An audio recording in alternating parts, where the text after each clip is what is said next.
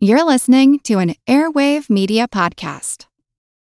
With Lucky Land Slots, you can get lucky just about anywhere. Dearly beloved, we are gathered here today to... Has anyone seen the bride and groom? Sorry, we're here. We were getting lucky in the limo and we lost track of time. No, Lucky Land Casino, with cash prizes that add up quicker than a guest registry. In that case, I pronounce you lucky. Play for free at LuckyLandSlots.com. Daily bonuses are waiting. No purchase necessary. Void where prohibited by law. 18+. Terms and conditions apply. See website for details. Want to learn how you can make smarter decisions with your money? Well, I've got the podcast for you. I'm Sean Piles, and I host NerdWallet's Smart Money Podcast. Our show features our team of nerds, personal finance experts in credit cards, banking, investing, and more. And they'll help you make the most of your money while cutting through the clutter and misinformation in today's world of personal finance. You'll get clarity on strategies to help you build your wealth, invest wisely, shop for financial products, and plan for major life events. Listen to NerdWallet's Smart Money Podcast wherever you get your podcasts. Recorded in Chicago, Illinois, with your hosts, Ken, Matt, Neil, and Jeff. This is Triviality.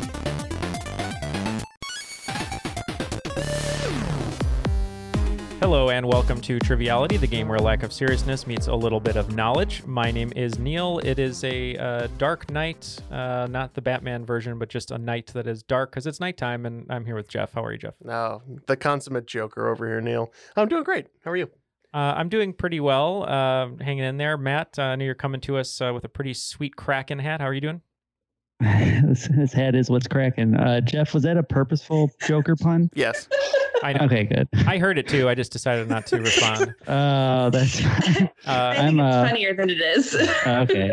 Yeah, one of our guests is dying. We'll get to that. I was having a bit of a snooze over here because Jeff was regaling us with tales of the F1 in Monaco, and I said, no thanks. I believe what I said was, hey, Matt, Monaco was interesting for once this year, and Matt went, I don't want to talk about it. And he wasn't even talking about the racing sport. He was trying to sell Matt on his new travel insurance company. Just like, hey, you want to go to Monaco? It's pretty cool. No, I just wanted to talk about how everyone's favorite Spider-Man, Tom Holland, sabotaged one of the racers. Oh no. That's sort of like a meme going around right now. Is it? Oh, you can't drive with webbed hands. That's for no. Sure. He actually dropped a tire in the Mercedes garage, and then Mercedes had a tire issue yesterday. Oh no. So I think Spider-Man sabotaged Team Mercedes. Just saying. So we all love Spider-Man. I'm sure he'll be all right. But one voice you don't hear is Ken. Ken isn't here, but good news. He was actually cast in Lars von Trier's newest movie, which will be both disturbing and also prophetic. So good luck to Ken, and hopefully he can handle that nude scene that's required of him. Oof. Well, it's actually going to be Charlotte Gainsbourg and all Muppets, so we'll see how that movie goes. And Ken. But he loves Muppets. That's true. He does love Muppets. Let's introduce our first guest. She will be playing with Matt. She is a Rules Guy impersonator on Patreon, which we very much appreciate. And she's gloating a little bit about her footy teams doing so well. And that is Jane Carmichael. How are you, Jane? We're not bringing up footy anymore. Why is this happening? And Jane is trying to talk right now, but she has a ceiling that is leaking into a bucket next to her. But I think you're okay to record, right, Jane? Yeah, I'm good. Hi, everyone. What's new in your world? Nothing really. Yeah. Well, you told us that your roof is leaking now. Are you going to be able to take care of it, or you'd have to sleep like under the drops of water, I suppose? Well, it's not happening in my room, so I'm pretty happy about that. All right. Well, that's all we can ask for. The bucket's catching it. It'll be taken care of in the morning. All is good. Yeah, I'm going to try to find a way to destroy the roof even further so the insurance covers it, but I have to make it look like it wasn't me who did it. So when Matt and I used to live together, we decided that the only way to get the rent money back was for Matt to put on Hulk hands and punch the wall for insurance. So it works. So get some Hulk hands and everything will be okay. I think I have Thor's hammer laying around here somewhere. Oh, there you go. Yeah, just a nice Mjolniring to the wall. We have a very special guest host who's going to be running a game for us today. And we talked to her right before the recording, and we found out that she lives in Canada, but she also is of Dutch ancestry, and I can't say the word ancestry. And we decided that I guess she's kind of Canada-Dutch, or at least I'm going to attribute that to Matt. It was a great poll there. She is an Oakland 5 supporter on Patreon, and we are very happy to have her here. She's from Red Deer, Alberta, Canada, and that is Melina Heidema. How are you, Melina? I'm doing great today. I was going to say, technically I'm an Oakland 7 contributor because I pay in Canadian dollars. I don't know if that makes me... No, you are officially an Oakland 7. I think that's right. Yeah, that needs to be a new tier because we have some Aussie fans who are also in the Aussie 7 or whatever is. They're the Perth 7.5s or whatever. Yeah. Yeah. You figure something out there. I don't know if that makes me $2 better than all the other Oakland 5 contributors. Wow. You can definitely say that. That's for sure. Well, why don't you tell us a little bit about yourself and maybe how you got into trivia? Sure. Well, trivia, I've just kind of loved it all my life. Always watched Jeopardy and all that stuff. For pub trivia specifically, it's a little bit of a sad story, actually. I had somehow never in my life played trivia at a pub until right before the pandemic, and then that kind of all got shut down. So I think we went 4 times, right before kind of everything got shut down, and we actually won 3 out of 4 times, my team and I. So really excited for things to start opening up and getting back to that because it's a lot of fun. Well, you have a very cool mug with full of tea right now with the Ninja Turtles on it. I do have a Ninja Turtle mug that is full of Earl Grey tea right now. Awesome. Well, that's the tea they would want you to drink. At least Leonardo, I feel like, would be an Earl Grey drinker. Oh, for sure. For sure. Yeah. Well, thank you very much for being here and for writing a game. We're excited. It's going to be Matt and Jane versus me and Jeff. But in order to do that, we have to hear the rules. And since we have our first Canada Dutch host, we're going to go to Willem van Vendeloo for the Dutch reading of the rules. De regels van het spel zijn simpel. 20 vragen verdeeld over 2 rondes, waarbij elke vraag 10 punten waard is. Halverwege is er een speciale swingronde, ontworpen door de host van deze week. Na deze rondes beginnen de spelers aan de finale, met de punten die ze hebben verdiend. En hebben ze de mogelijkheid om 0 tot 30 punten in te zetten op 5 gecategoriseerde vragen. Aan het eind van het spel wordt iemand benoemd tot the cream of the crop. The cream of the crop! Nobody does it better. I don't know why he did it in English that time. It was supposed to be in Dutch. He keeps touting this Dutch reading and we never get it. Melina, feel free to take it away. But I guess we have to figure out team names. I don't know, Jeff. What do you talked about F1? F1, I don't know anything about racing. So tires, Spider-Man's tires. I'm fine with Spider-Man's tires. You know who likes Spider-Man's tires? MJ. Why? I don't know what that's supposed to mean. It kind of means butt, I guess. I don't know. I don't know what it means. No, it doesn't. I'm in a mode right now where I'm kind of blacking out, so I really don't know what I'm saying. Are you saying that Spider-Man burns rubber with Mary Jane? No one's saying that. No one can say that, Jeff. It's a family pod. You leave rubbers and Spider-Man out of this. Yeah, leave Spider-Man and his homecoming alone, okay? Okay, so let's Matt, Jane, what do you guys think you want to be as far as a team? So we've been playing some trivia online together recently, and we usually use the team name the Mighty Ketones because we were trying out the keto diet, but realized not for us. So we're going to be the artists formerly known as the Mighty Ketones. Or we could be the Mighty Flighty Ketones. Ooh, that's good. Yeah. Oh, okay. I outclassed you. That's fine. All right, looks like we have our team names. It is the Mighty Flighty Ketones versus Spider-Man's tires. So feel free to take it away, Melina. So round 1, question 1 then. In the category of television. In SpongeBob SquarePants, SpongeBob's friends include a starfish named Patrick and a squirrel named Sandy. What U.S. state is Sandy from? If it helps you, she's bigger than SpongeBob. Yep, we can lock in. Oh, wow. I had no idea on this one. Okay. How do you feel about this one? Deep in the heart of Texas. Yeah. You have to say it when you clap. I understand that now. I was there. They did it all the time. It was wild. Yeah, we're going Texas. Yeah, I guess if you're saying that people from Texas are dumb, she's from Texas. To be clear, you're accusing Matt of saying that, not me, right? Because I'm definitely not saying that. No, I'm referencing the show there. Okay, so yes, the answer is Texas. So I had to fact check the her being bigger than SpongeBob thing. So it turns out if you Google image search SpongeBob and Sandy, there's like a whole pictures of them together. I would not. That's a Rule 34. You don't want to do that. I guess Sandy was sponge-worthy then, right? Oh my God, Neil. Just so you know, I'm on Hinge today. I had a long day, so it's just going to be free flying. Ken's going to have to cut it. We're on That's question fine. 2. All right, We have question 3 2. minutes of usable audio. Okay, question 2. All right. So in American history, the term Six Flags over Texas refers to the 6 nations that at some point in history have had control over some or all of the current territory of Texas. Name 4 of the nations referred to in the term Six Flags over Texas. We are locked in. All right, as the resident Texas expert, the Texpert, Jane, do you have any idea here? Yeah, I have One- some ideas. One of them's probably America. I know that Spain is one of them because, for obvious reasons. Mhm. Mexico. So Spain, for sure. Mexico, Mexico. United States. U.S. We got the Confederate flag. Those are 4. Yeah. We're Yeah, locked in. Yeah, we officially locked in with the Spanish flag, Mexican flag, U.S. flag, and flag of Texas. But I believe the other one is the French flag. Okay, so both of you are correct. It is the list I have is Spain, France, Mexico, Republic of Texas, USA, and Confederate States of America.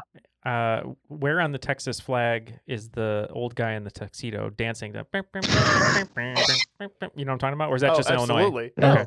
Okay. That was The nationwide. Benga Boys? Is that Yeah, who that yeah, and was? it was a young guy in old man makeup. It was so creepy, and he's just going to theme parks and dancing in front of people. Like, what? No one thought anything was wrong with that? Are you all ready for question 3? Yeah. Yes. Okay. All right. Question number 3 in science/food and drink. The Maillard reaction, first described by and thus named for the French physician and chemist Louis Camille Maillard, is a chemical reaction that occurs between amino acids and reducing sugars. Any good recipe for most types of bread, as well as for steak, should allow for this reaction to occur. What is the common name for the Maillard reaction? Jeff and I had a discussion. We're not really sure on the answer, but we're going to go with it. So we're locked in. So the only thing that I can, the similarity that I can find is in the changing of the color when it cooks. And so that's where I would go with it, but only from the cooking angle and not from anything science related. Oh yeah. Well, we're a science-free zone over here on this side. Not doing that. I think we're gonna lock in with Browning. We had a discussion. We really couldn't land on anything. We both watch a lot of Great British Baking Show, and it didn't really help us at this point. But we just thought, sometimes when you reduce sugar, it turns into caramel, and sometimes on food, you want a nice caramelization. So we locked in with caramelization. Okay. Well, the answer is browning. Caramelization is a distinct process from the Maillard reaction. The Maillard reaction just simply describes what turns your food brown when you cook it, or what gives it that nice, delicious golden crust. So browning was the answer. Question 4 in the category of art history. Egyptian brown, a pigment used in painting and usually known by another name, is known best as a favorite color of the pre-Raphaelite group of artists in late 19th century Britain. What material was this pigment historically made from? It declined in popularity when its composition became more widely known, and Edward Burne-Jones is said to have buried his tube of it. Assuming there is a clue in there, I kind of like the first one. Okay, we'll lock in with our first guess. Interesting.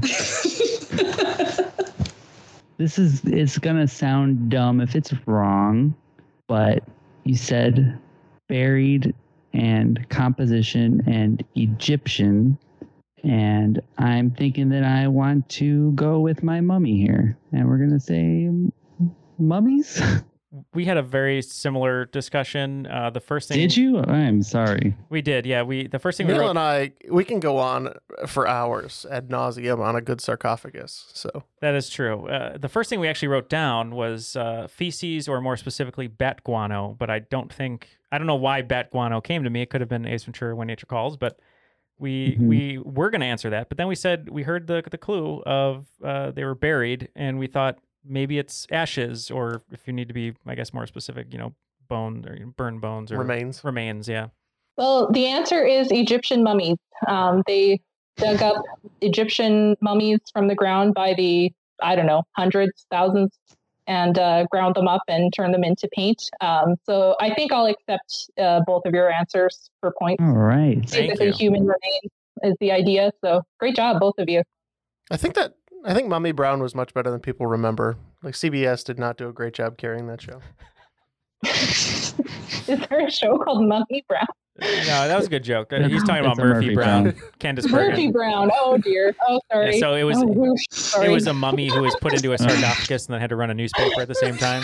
Yeah.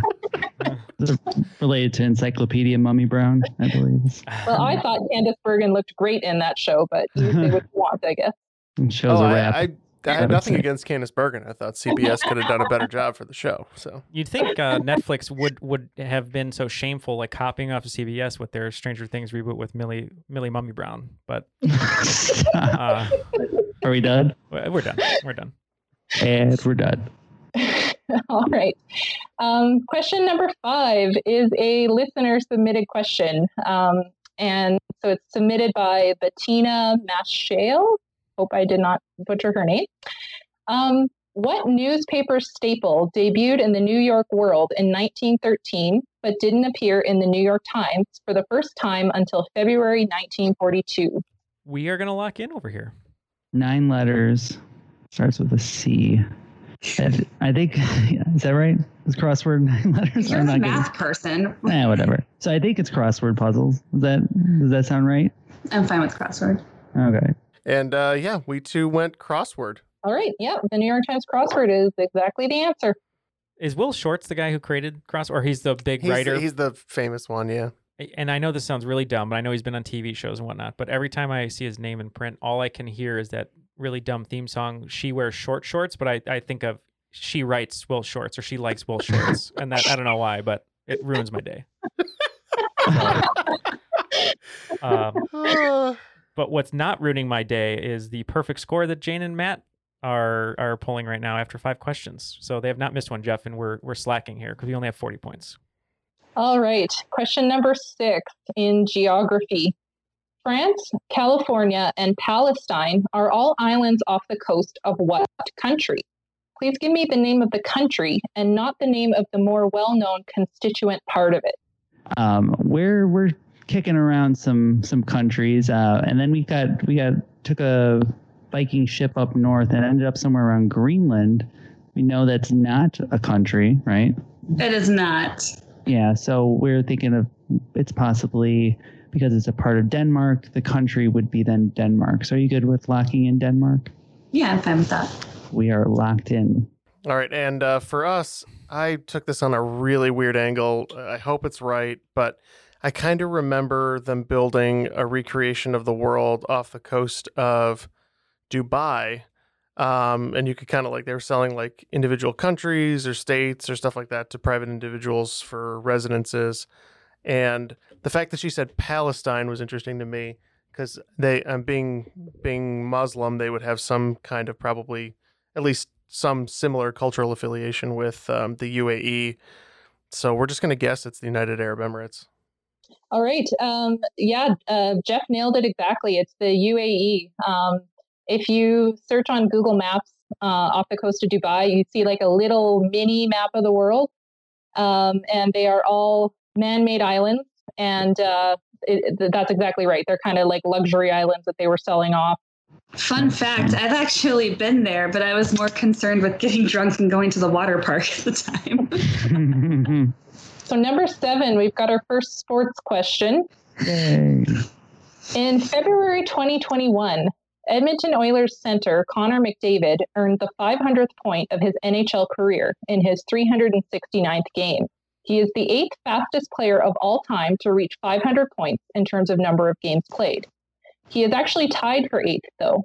What other Canadian phenom took exactly 369 games to reach 500 points, this time in the 2009 to 2010 season? No relation to a certain crooner, as far as I know. For 5 bonus points, name any one of the 7 players not named Gretzky or Lemieux who are higher than McDavid on this list. Take it away, Matt. Oh, we're locked in. Are you? It's hockey. Yeah. I don't know what that is. All right, hockey. I don't know much about hockey. Yeah, but you do know stuff about crooners, which might get us the right way. Crooners are my favorite, so I'm just going to give you some crooners. All right, so we got Frank Sinatra, Dean Martin, Joey Bishop, Sammy Davis Jr., Peter Lawford, Michael Bublé, Harry Connick Jr., Nat King Cole, Tekashi 6ix9ine, Ed Sheeran. Ludacris, Mystical. Maybe Marty Brodeur, but that's his first name, obviously. Oh, well, could it be a Martin? You just want to go Martin for Dean Martin? Yeah, maybe. Okay. As far as the points, she said not named Gretzky or Lemieux, so maybe like Jaromir Jagr. I like a Jagr. I'll take a Jagr. Okay. Yeah. All right. So we're gonna go Jagr and Martin, the new comedy duo. You guys named every crooner, but if you looked up crooners on Bing, you might find Bing Crosby there, and that's the Sidney crooner. Crosby. There's Sidney Crosby, and then for the bonus, we're going with Eric Lindros. I think he did too. So Okay, unfortunately, no points for Spider-Man's tires. My first draft of this question said don't cheat by searching this on Bing or something like that, and then I didn't like that, so I changed it. I cannot believe you didn't say Bing. I know. Crosby. I'm really upset with myself. I should have. Yeah, that's crazy. Because if you said that, Jeff would have immediately been like I've been Sidney Crosby. Yeah. Yeah, and Matt also nailed the bonus. So the other players that I was looking for were Peter Stastny, Mike Bossy, Eric Lindros, Yari Curry, Brian Trottier. All right. Question number 8. Your category is literature. In the 1966 novel Wide Sargasso Sea by Jean Rhys, the protagonist, Antoinette Causeway, experiences a troubled childhood in Jamaica. She later becomes known as Bertha after moving to England, where her husband confines her to the attic of his large mansion. In what 1847 novel does this character also appear, though definitely not as the protagonist? Jeff and I were discussing a bunch of different books, some that seemed to make sense, some that didn't, but he came up with one that I think actually is a very good guess, and we are going to lock in.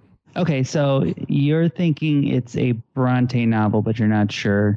And my problem is I'm not a big Bronte fan. You're not a Bronte head? It's a Bronte sore spot for me. I don't know. That doesn't work. I've invited you to the fan club several times. You just have not accepted. Yeah.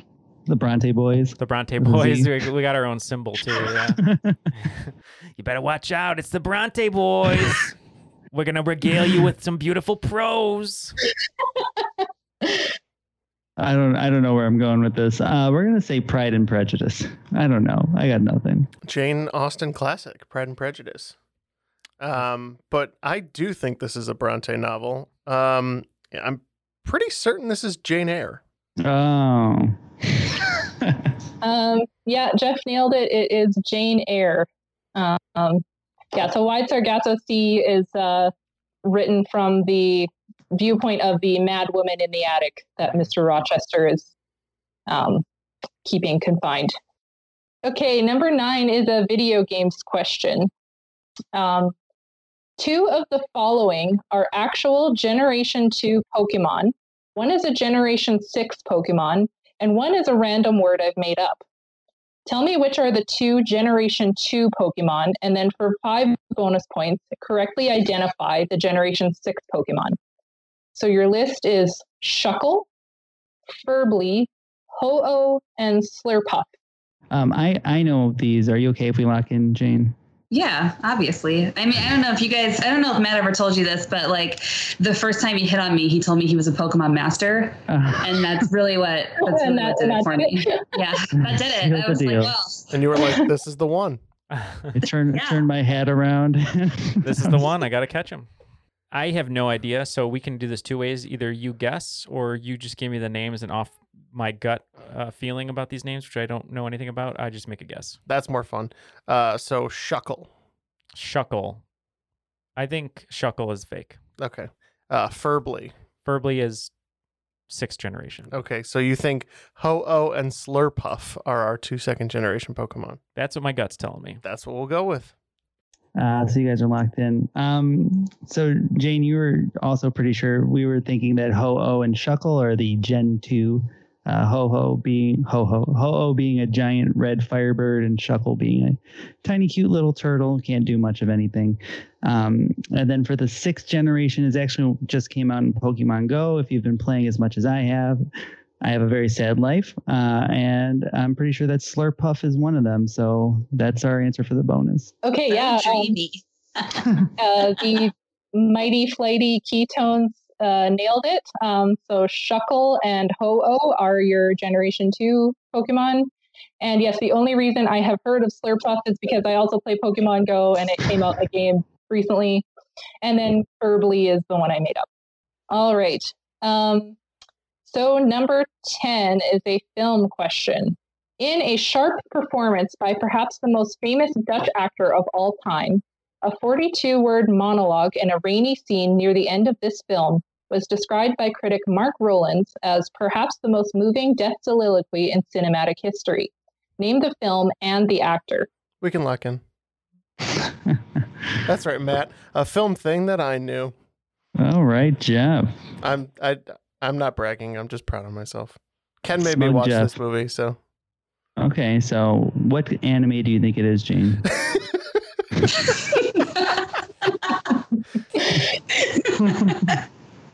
So we're not entirely sure. I'm just going to say Truman Show, and I don't think it's right, but Jim Carrey is having a rough time in the rain there. So we're going to lock in with Truman Show. Correct me if I'm wrong, Neil, but this is a film that should have theoretically just recently taken place, according to the timeline correct. in the original. Yeah, that is correct, with the sequel about 20 years away. Yep. So we said this is Blade Runner, and the actor? Rutger Hauer. You nailed it. It is Blade Runner, and the actor is Rutger Hauer. It is known as the Tears in Rain monologue. After the first round, it looks like the game is a little tighter than we had previously thought. So with 70 points, it is Spider-Man's Tires, but in the lead still with 80 points, the Mighty Flighty Keytones. So what swing round do you have in store for us today, Melina? Okay, so my favorite trivia category is geography, and the only way that I could think of to make like a fun geography swing round was to connect it to movies. Or just ask straight geography questions. That would be fun for you and me, probably, but I don't know if it'd be as much fun for listeners.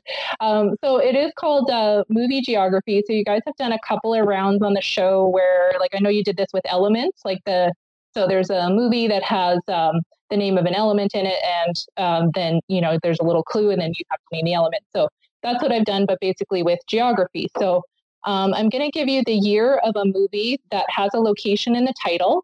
So it's either a country, state, region, or city, I think, for all of them. And then a fact about that location, which may or may not include a small hint towards the movie. So you just name each of the locations. I don't need the name of the movie, just the name of each of the locations for 5 points each. And just a quick note, on a couple of these, I'm going to give you 2 years, and it's not two different movies. It's the same movie that's been remade, and I'm giving you the 2 separate years for the original and the remake. So number 1, the year of the movie is 1986. The country with the largest standing army in the world could cause sizable turmoil. Number 2, the year of the movie is 2008. I'm not kidding. This country is home to an Alps mountain range, even though it is about 14,000 kilometers from Europe. Number 3, 1939. This U.S. city is home to K Street, but no I or J, and presumably to many people with the most common surname in the U.S. Number 4, 1974 and 2003. This U.S. state's highest point is Guadalupe Peak, and forestry is a major industry there. Number 5, 2020. This U.S. city is home to a river of the same name, which had its flow permanently reversed in 1900, a project which must have been very trying for the engineers who did this. Number 6, 1962 and 2004. I'll be frank, this is an exonym for several large overlapping historical and geographic regions of Russia and China. Number 7, 2009. The only U.S. state with a Spanish motto, though it borders Canada and not Mexico. And no, it doesn't translate to party in the USA. Number 8, 2014. This Alabama city was the site of a major Civil War victory for the Union in 1865, and then another civil victory 100 years later. Number 9, 2005. This is the 4th largest island in the world, and over 90% of its wildlife is found nowhere else on Earth. Number 10, 2014. This Eastern European capital was formed when 2 cities combined, each forming part of the current name, and is home to many lodging establishments. All right, we will take a look at these questions and be back with our answers. When you need mealtime inspiration, it's worth shopping Kroger, where you'll find over 30,000 mouth-watering choices that excite your inner foodie. And no matter what tasty choice you make, you'll enjoy our everyday low prices, plus extra ways to save, like digital coupons worth over $600 each week. You can also save up to $1 off per gallon at the pump with fuel points. More savings and more inspiring flavors make shopping Kroger worth it every time. Kroger, fresh for everyone. Fuel restrictions apply.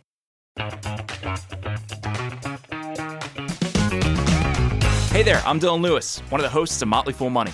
Each weekday on Motley Fool Money, we talk through the business news you need to know and the stories moving stocks on Wall Street. On weekends, we dive into the industries shaping tomorrow and host the experts, authors, and executives that understand them. Tune in for insights, a long-term perspective on investing, and of course, stock ideas. Plenty of them. To quote a listener, it pays to listen. Check us out and subscribe wherever you listen to podcasts. All the answers are now locked in, so let's hear the questions one more time from Alina, and we'll give our answers. Number 1, 1986. The country with the largest standing army in the world could cause sizable turmoil. We went with Big Trouble in Little China, so China's our answer. We also went with Big Trouble in Little China, so China. China is correct. And yes, Big Trouble in Little China. Number 2, 2008. I'm not kidding. This country is home to an Alps mountain range, even though it is about 14,000 kilometers from Europe. Okay, so we are way out of our depths here. I can't think of anything that's even close, except for the fact that I know 2 things. One is that Forgetting Sarah Marshall is a 2008 film, and that the Marshall Islands are a place. So we guessed Marshall for the Forgetting Sarah Marshall Islands. We thought that this possibly was in Africa, and then we were just thinking, I don't know when Congo came out, but I know I saw it probably 10 times in 2008. So we said the Democratic Republic of Congo. Those are both good guesses, interesting directions, but the answer is Australia. I'm not kidding, because Nicole Kidman is in this movie. I said Australia about 7 times, but you know. For every question, it doesn't matter. That is true.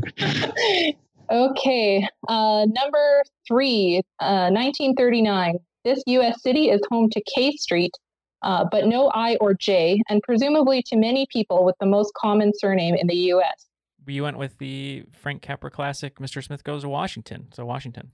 We also went with Mr. Smith Goes to Washington. Yes, you are both correct. I was going for Mr. Smith Goes to Washington.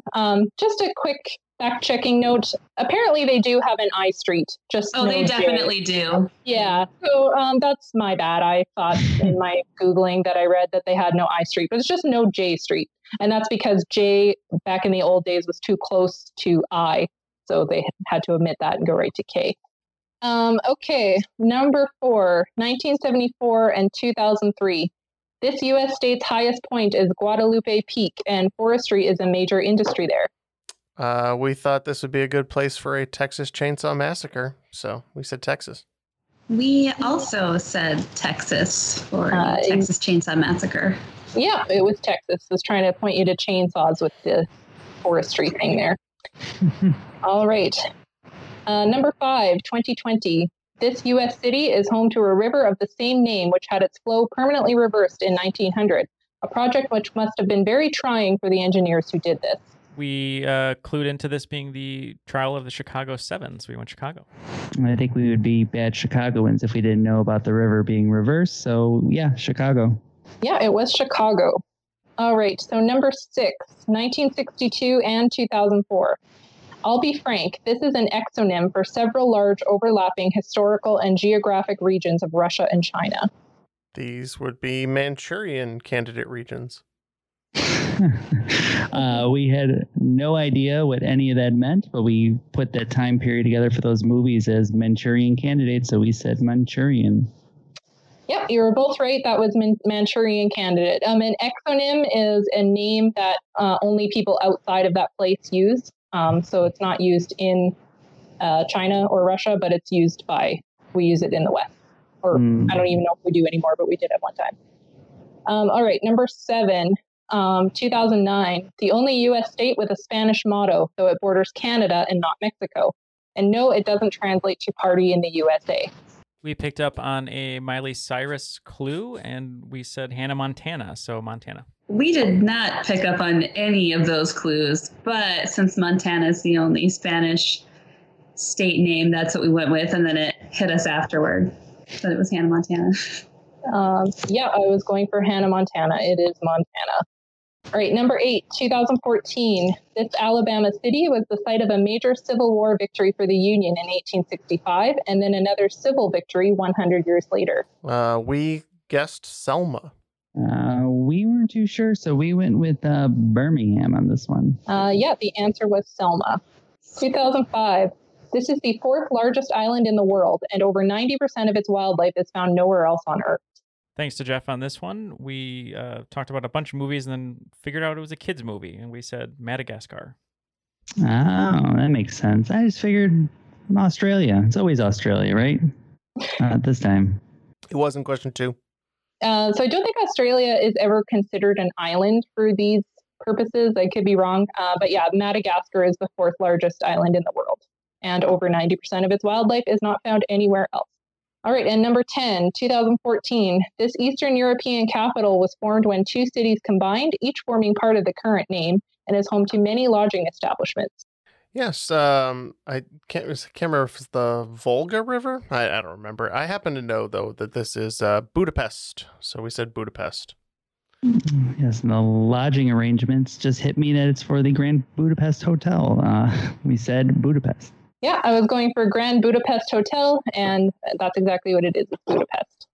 After the swing round, it looks like everything is tied up. The Spider-Man's Tires team, which includes myself, we picked up 45 points, and the Mighty Flighty Ketones picked up 35, bringing our scores to 115. So if we're ready for round 2, question 1, the category is television.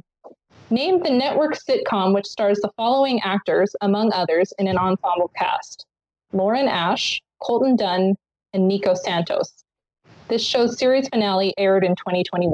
We can lock in. What's that terrible show with Tim Allen? Last Man Standing. Yeah. That one's over. That one ended this year. I don't think they have anyone named Santos in that show. Just my opinion. I could be wrong. No. You're probably right. Maybe. Geez, I don't know any network sitcoms, to be honest. Two Broke Girls. That one just done. I don't know if it ended, but You want to go with it? I honestly don't know. Okay, so we're gonna go with the Tim Allen vehicle, Last Man Standing. Well, Matt, you're a huge fan of The Office. You're also a fan of Parks and Rec, right? I dabble. Okay, well, Colton Dunn played a wonderful, what was his job on that show, Neil? Animal control. He was an animal control specialist. And then he later found himself as one of the best characters in what's probably a spiritual successor to The Office. And we said Superstore. Yes, you're right. It is Superstore. I don't know if Last Man Standing has ended, but it should. Yes. So Superstore is the answer. And if anyone hasn't seen it, it's like the only show I've been binging lately, but it's very funny. Usually network sitcoms really suck, but it's very good. All right. Question 2. This is a before and after, but it's a triple before and after. So this is a gender-bending Shakespearean comedy, plus a resident of the lands beyond the wall, plus a 2014 action spy comedy? So the first part is we think it's a 12th Night, and the second part is some kind of Game of Thrones, right, Jane? Yes, some kind of throne reference. Some kind of throne game. And then the last part, we have no idea. Maybe it's the Kingsman. So we got 12th Night Watch Kingsmen? Question mark? I don't know. That's what we're locked in with. Those are the words. Yeah, you said all the parts together, and then you even put them together at one point, and then you abandoned that. But Jeff and I worked together. Jeff described a movie poster to get the last part, but we went 12th Night Kingsman, The Secret Service. Yeah, you nailed it. So the resident of the lands beyond the wall that I was going for is the Night King. So 12th Night, Night King, Kingsman, The Secret Service. So just for fun, if I had said, instead of a 2014 action spy comedy, I had said a 1981 action adventure, the answer to this would be She's the Mance Raiders of the Lost Ark. Ooh, that's really good too. That's good. I just wanted to say that because I was toying with both of them. Okay. So number 13 is a world history question. Which famous military blunder involved closer to 700 men on the British side, rather than 600 as claimed in the poem of the same name by Alfred Lord Tennyson, who felt that 700 would ruin the meter of his poem? I don't know this one at all. I don't even think I can reason my way. I have a guess. So yeah, just go with your guess. Yeah. I thought she said blender. I was like, we were not ever given a blender. Let's be very clear. The military blender. I can't even imagine how much protein would go into a military blender. Just more and more protein. Whey protein and Monster energy drinks. So. Yeah. Battle the Bulge? No, that's what's going on with my clothes after COVID. Hey, set you up. Oh, I thought he was going somewhere else with that. I was like, no, why? No, that's inappropriate. Jane, we're a family show. That was Look, it is me in sixth grade gym class. That sweatpants tent doesn't pitch itself, man. Hey, gotta grab your whoopee. I don't know. It's another military thing. I know. It's a callback. I'm aware. Okay. We will say the Battle of the 100 Less British Men Than You Thought. Yeah. I'm pretty sure that this comes up a bit in trivia. I think it's the Charge of the Light Brigade. Yeah, Jeff got it. It is the Charge of the Light Brigade. And it does, for whatever reason, come up in trivia a lot. I've heard of that. I've never read it, so I didn't know the details. But good call, Jeff. Number 14 is a film question. In what early 2000s film did Steven Spielberg direct Tom Cruise and Gwyneth Paltrow? Okay, we can lock in. So I think that this is a movie where they were not the main characters. But this is not Eyes Wide Shut, is it? No, Eyes Wide Shut was Nicole Kidman was in that one. I think Gwyneth Paltrow was also there. They were wearing masks. Did she have a year in the? Was there a year in the question? Is this 2000, mid 2000s? She said early 2000s. Early 2000s. Do you think this is Vanilla Sky? Isn't that Cameron Diaz? I don't know. Again, Last Samurai when he was. Is it a Mission Impossible movie? Oh, I don't think Spielberg did a Mission Impossible. What about Minority Report? Sure, I like it. Minority Report. All right. Well, Steven Spielberg did direct Gwyneth Paltrow in Hook, and he did direct Tom Cruise in Minority Report and War of the Worlds, and he did cameo in Vanilla Sky as himself, handshaking Tom Cruise. But I believe what Melina is looking for is Steven Spielberg directed Tom Cruise and Gwyneth Paltrow in a scene within a scene of Austin Powers Goldmember. Yeah, that's correct. So tiny bit of a trick question, although I shouldn't be surprised Neil still got it right away. But yeah, he didn't actually direct the movie. All three of those people played themselves in the movie in which he was the director, and they were Dixie Normus and Austin Powers. So that was number 14. Okay. Number 15 is another sports question. For nearly 4 decades, the Canadian Football League had 2 teams which shared the same name. One team still has this name, while one team used it until they ceased operations in 1996. It is believed one chose it in reference to a nickname for the Northwest Mounted Police, while the other chose it in reference to something else. What is this name? That's the only one I know, and just because a former coach of ours here in Chicago has won a lot with that team, but when he came here, did not. We can lock in because you don't have anything, right? With the maple syrups. Yeah, we're having a rough time over here, but we're gonna lock in. Neil and I are just guessing it's the Argonauts. I said we're having a rough time because we're going with the Rough Riders of Saskatchewan and I believe another province, but I can't remember. But we're saying the Rough Riders. Yeah, Matt got it. It's the Rough Riders. That makes way too much sense, Neil. I think they had an anthem by DMX. R.I.P. I'm sure they did. Yeah, except the Ottawa Rough Riders were 2 words and the Saskatchewan Rough Riders is 1 word. After 5 questions in the second round, it looks like Team Mighty Flighty Ketones picked up 10 points. So they're not doing too well in the first 4 questions, but they're back in it. So they have 125 points, and Spider-Man's Tires have 155 points. All right. So number 16 is a music question. Put the following Italian tempo indicators in order from slowest to fastest. Andante, allegretto, lento, adagio. We are locked in over here. All right. Well, some of those words made no sense to me, so I just said, Jane, take it away.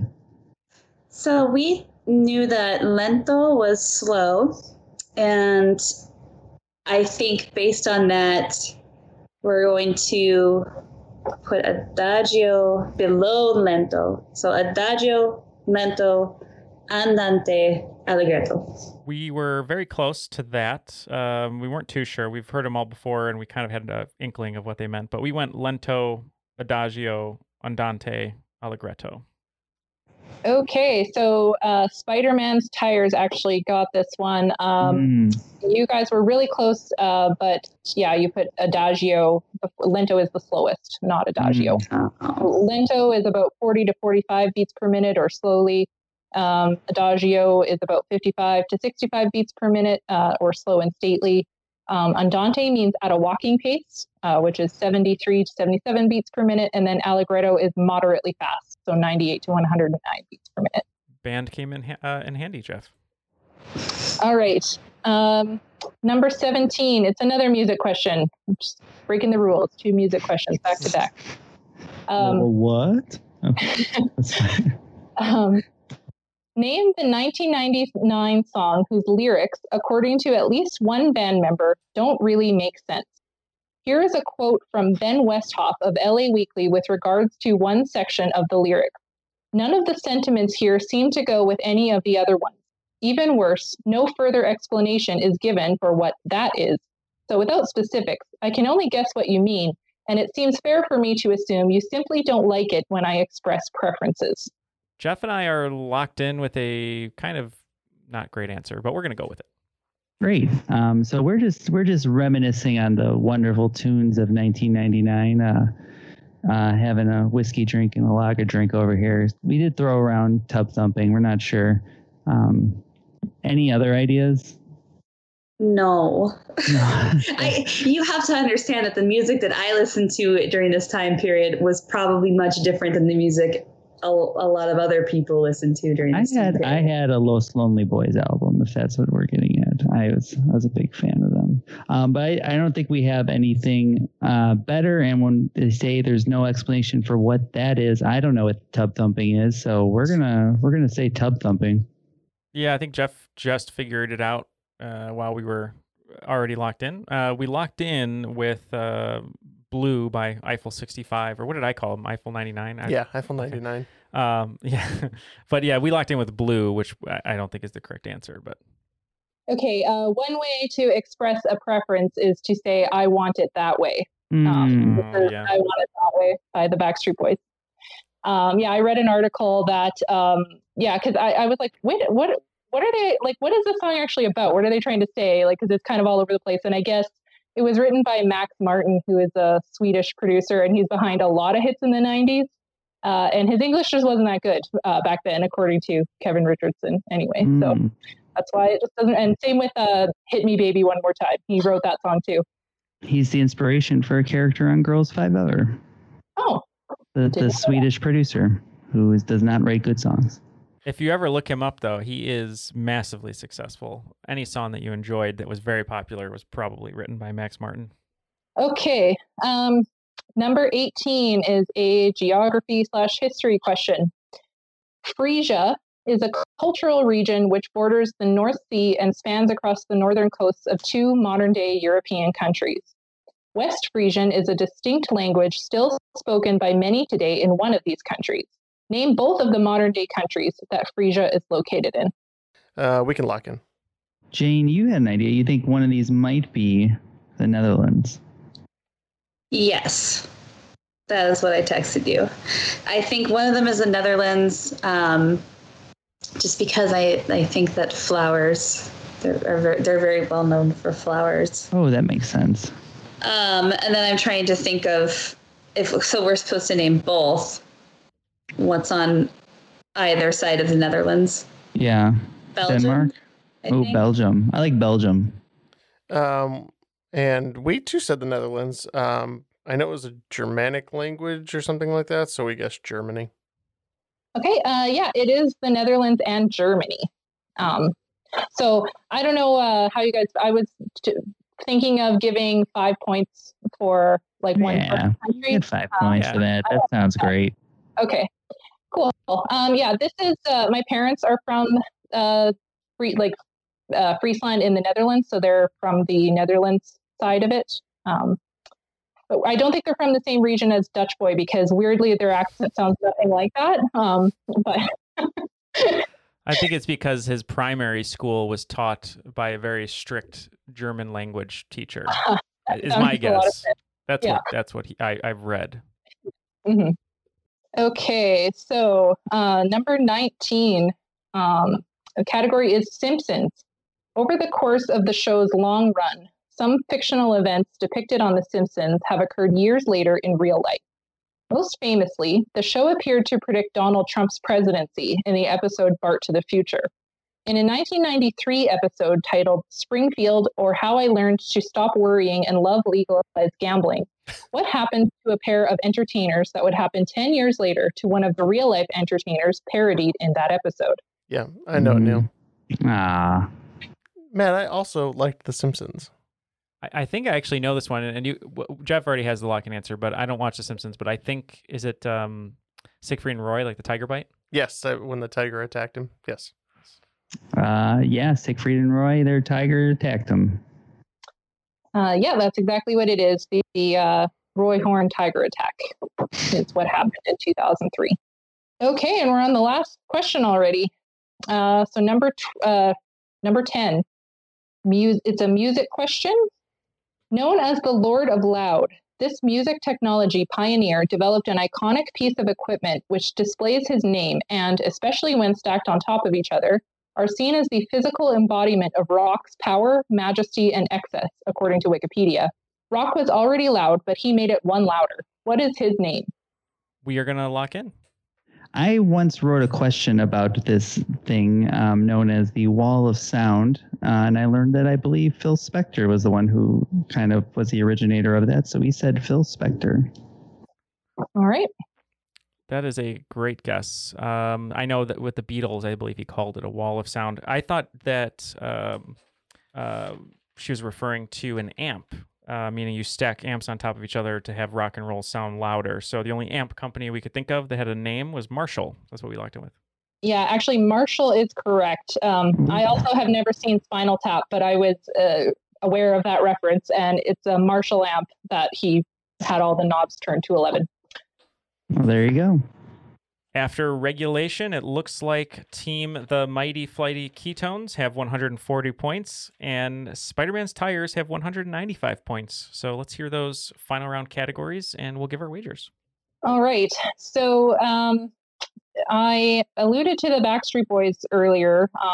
I don't know. I know Neil is an NSYNC guy, so I don't know if him and I are supposed to like have a fight or something, because I was always a BSB girl. So category 1 is I Want It That Way. Category 2, Quit Playing Games. Category 3, I'll Never Break Your Heart. Category 4, Get Down. And category 5, Larger Than Life.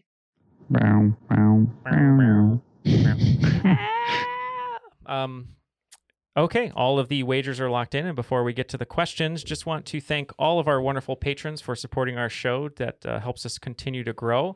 Melina is a patron, and so is Jane, and we thank them very much for their support. If you'd like to join them, you can go to patreon.com/trivialitypodcast, where you get a bunch of brand new audio content each month, along with a backlog of over 30 hours of audio content, as well as stickers, posters, and curated boxes. So if you'd like to join them, but also help our show and help us continue to make it better, you can go to patreon.com/trivialitypodcast. Melina, what are those final round questions? All right. So for number 1, I Want It That Way. If I told you to bake some choux pastry into a ball shape, cut it in half, fill it with chantilly cream, then reassemble and optionally garnish with chocolate sauce or powdered sugar, what would you have made? It's not as rich as it sounds. Number 2, quit playing games. Add a letter to the name of the starting town in Final Fantasy VII to complete the name of this Viking-themed board game, Champions of Blank. Number 3, I'll Never Break Your Heart. In this minimally invasive procedure, a balloon is inserted into a narrowed blood vessel through the skin using a guide wire. It is inflated to expand the vessel. A stent may be inserted to keep the vessel open. What is this procedure? You can't say they've never tried it. Number 4, get down. If you felt like getting down on the dance floor in 18th century Europe, the odds are good you'd be doing a minuet. What is the standard time signature for a minuet? And number 5, larger than life. There is a long tradition of towns across North America erecting large monuments in order to make the claim of having the world's largest random object. For example, the town of Mundare, Alberta, is home to the 42-foot-tall world's largest kielbasa sausage. Sudbury, Ontario, a major mining center, is home to a large disc-shaped monument called the Big This Element.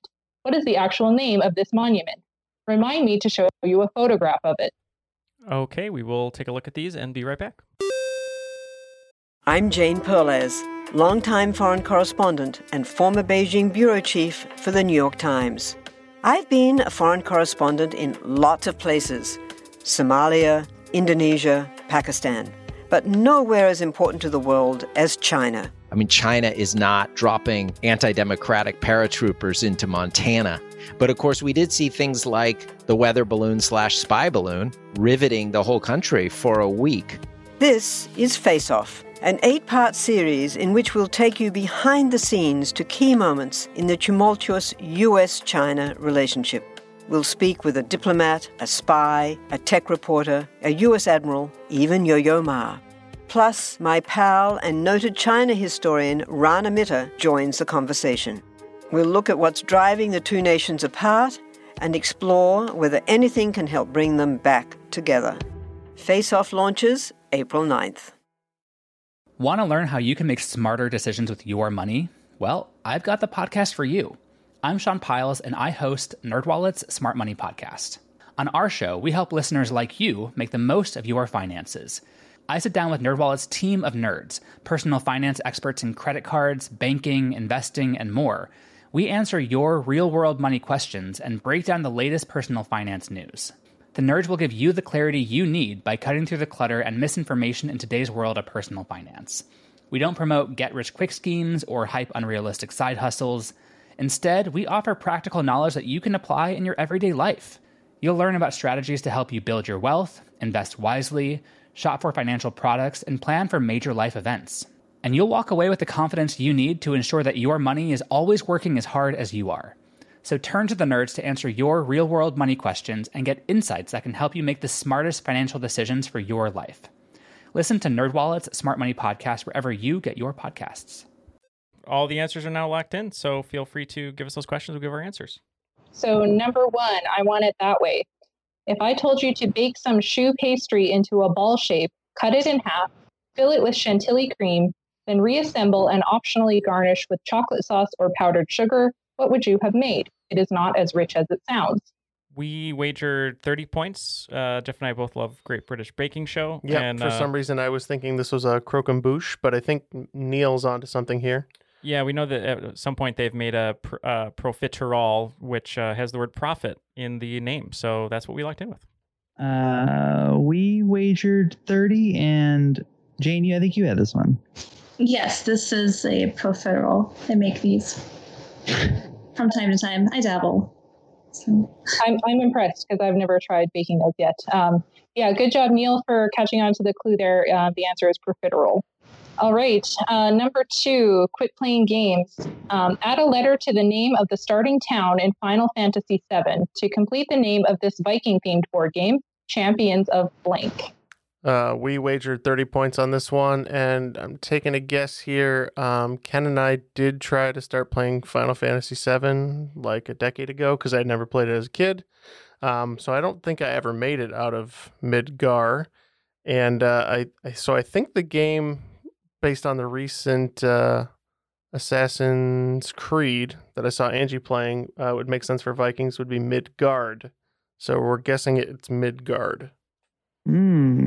Yeah, during the lockdown, I spent a lot of time in Midgar. I played the original, I played the remake. We wagered 30 and definitely Midgard.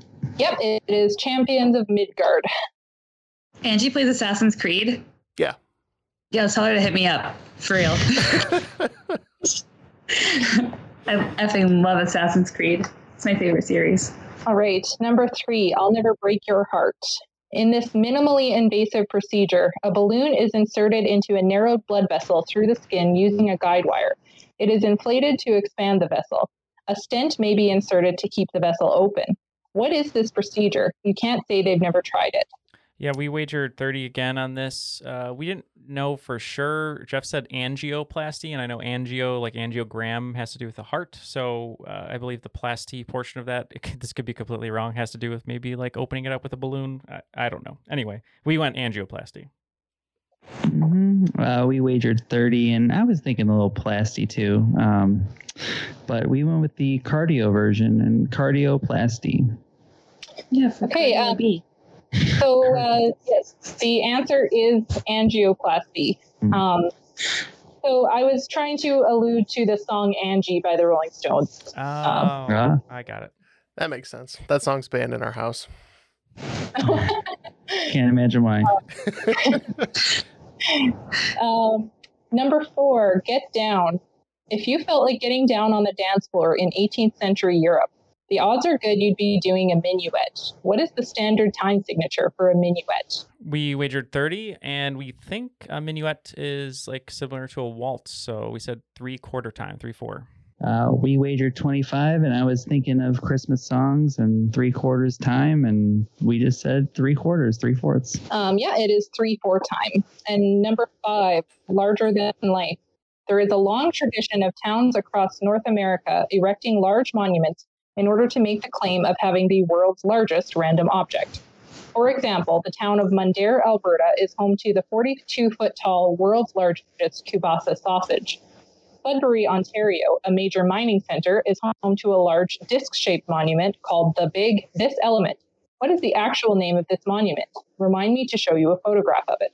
Anytime I look at a photograph, it makes me laugh. I'm sorry. Should I look at this photograph? No, you shouldn't. Thank you. That was terrible on purpose, and I loved it, every second of it.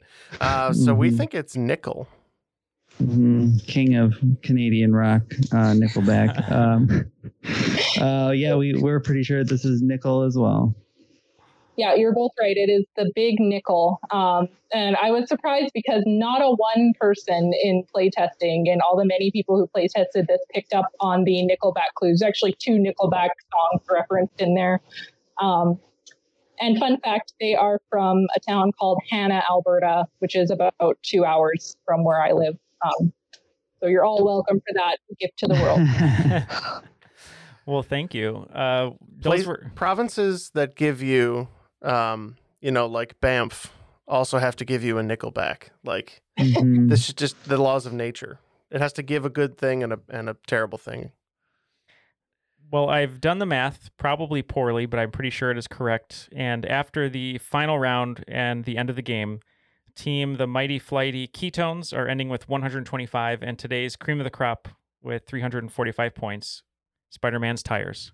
I am the cream of the crop, and don't forget it, Dutch boy. So that was a dominant final round from you guys.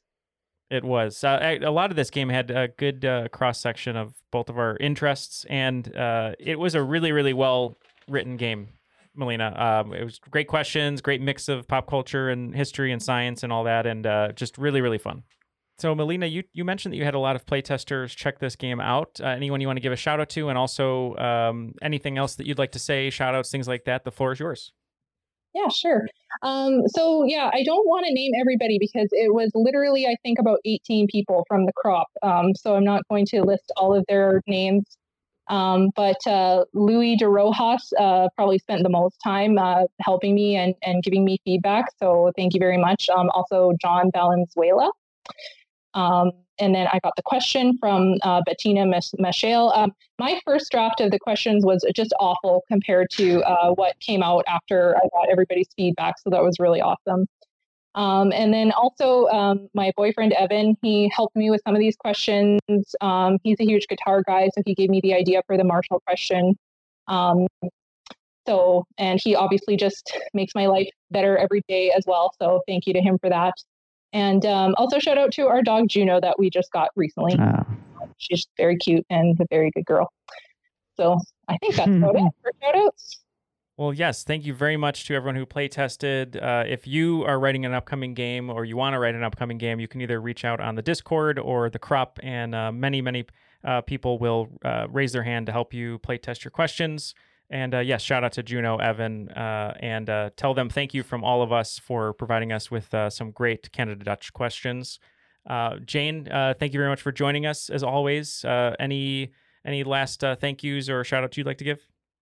Yeah, during quarantine, we've been playing a lot of trivia, and one of my new favorite games is from Brittany Shaw. She puts on a quiz called Ginny's Cozy Quiz. You can find her on Twitch, and if you float around the Triviality page, I'm sure you can find the information there as well. She recently hosted a game, a very fun game. We had a good time. Awesome. Yeah, and make sure to check out Brittany Shaw and her channel. And yeah, thank you, Jane, for joining us as always. And Melina, thank you so much again for taking all the time to write all these wonderful questions and providing us with a great game. Ken, good luck on your acting opportunity. And yes, once again, thank you to Melina, Jane, Matt, Jeff, Ken, who isn't here. My name is Neil, and that was Triviality.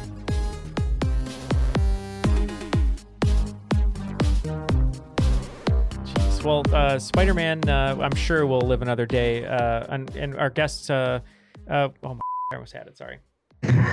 No, you didn't. Sorry, it's been a long day. You didn't know where that was going. I knew where I wanted to go, and then I three tires. I screwed myself up. Okay.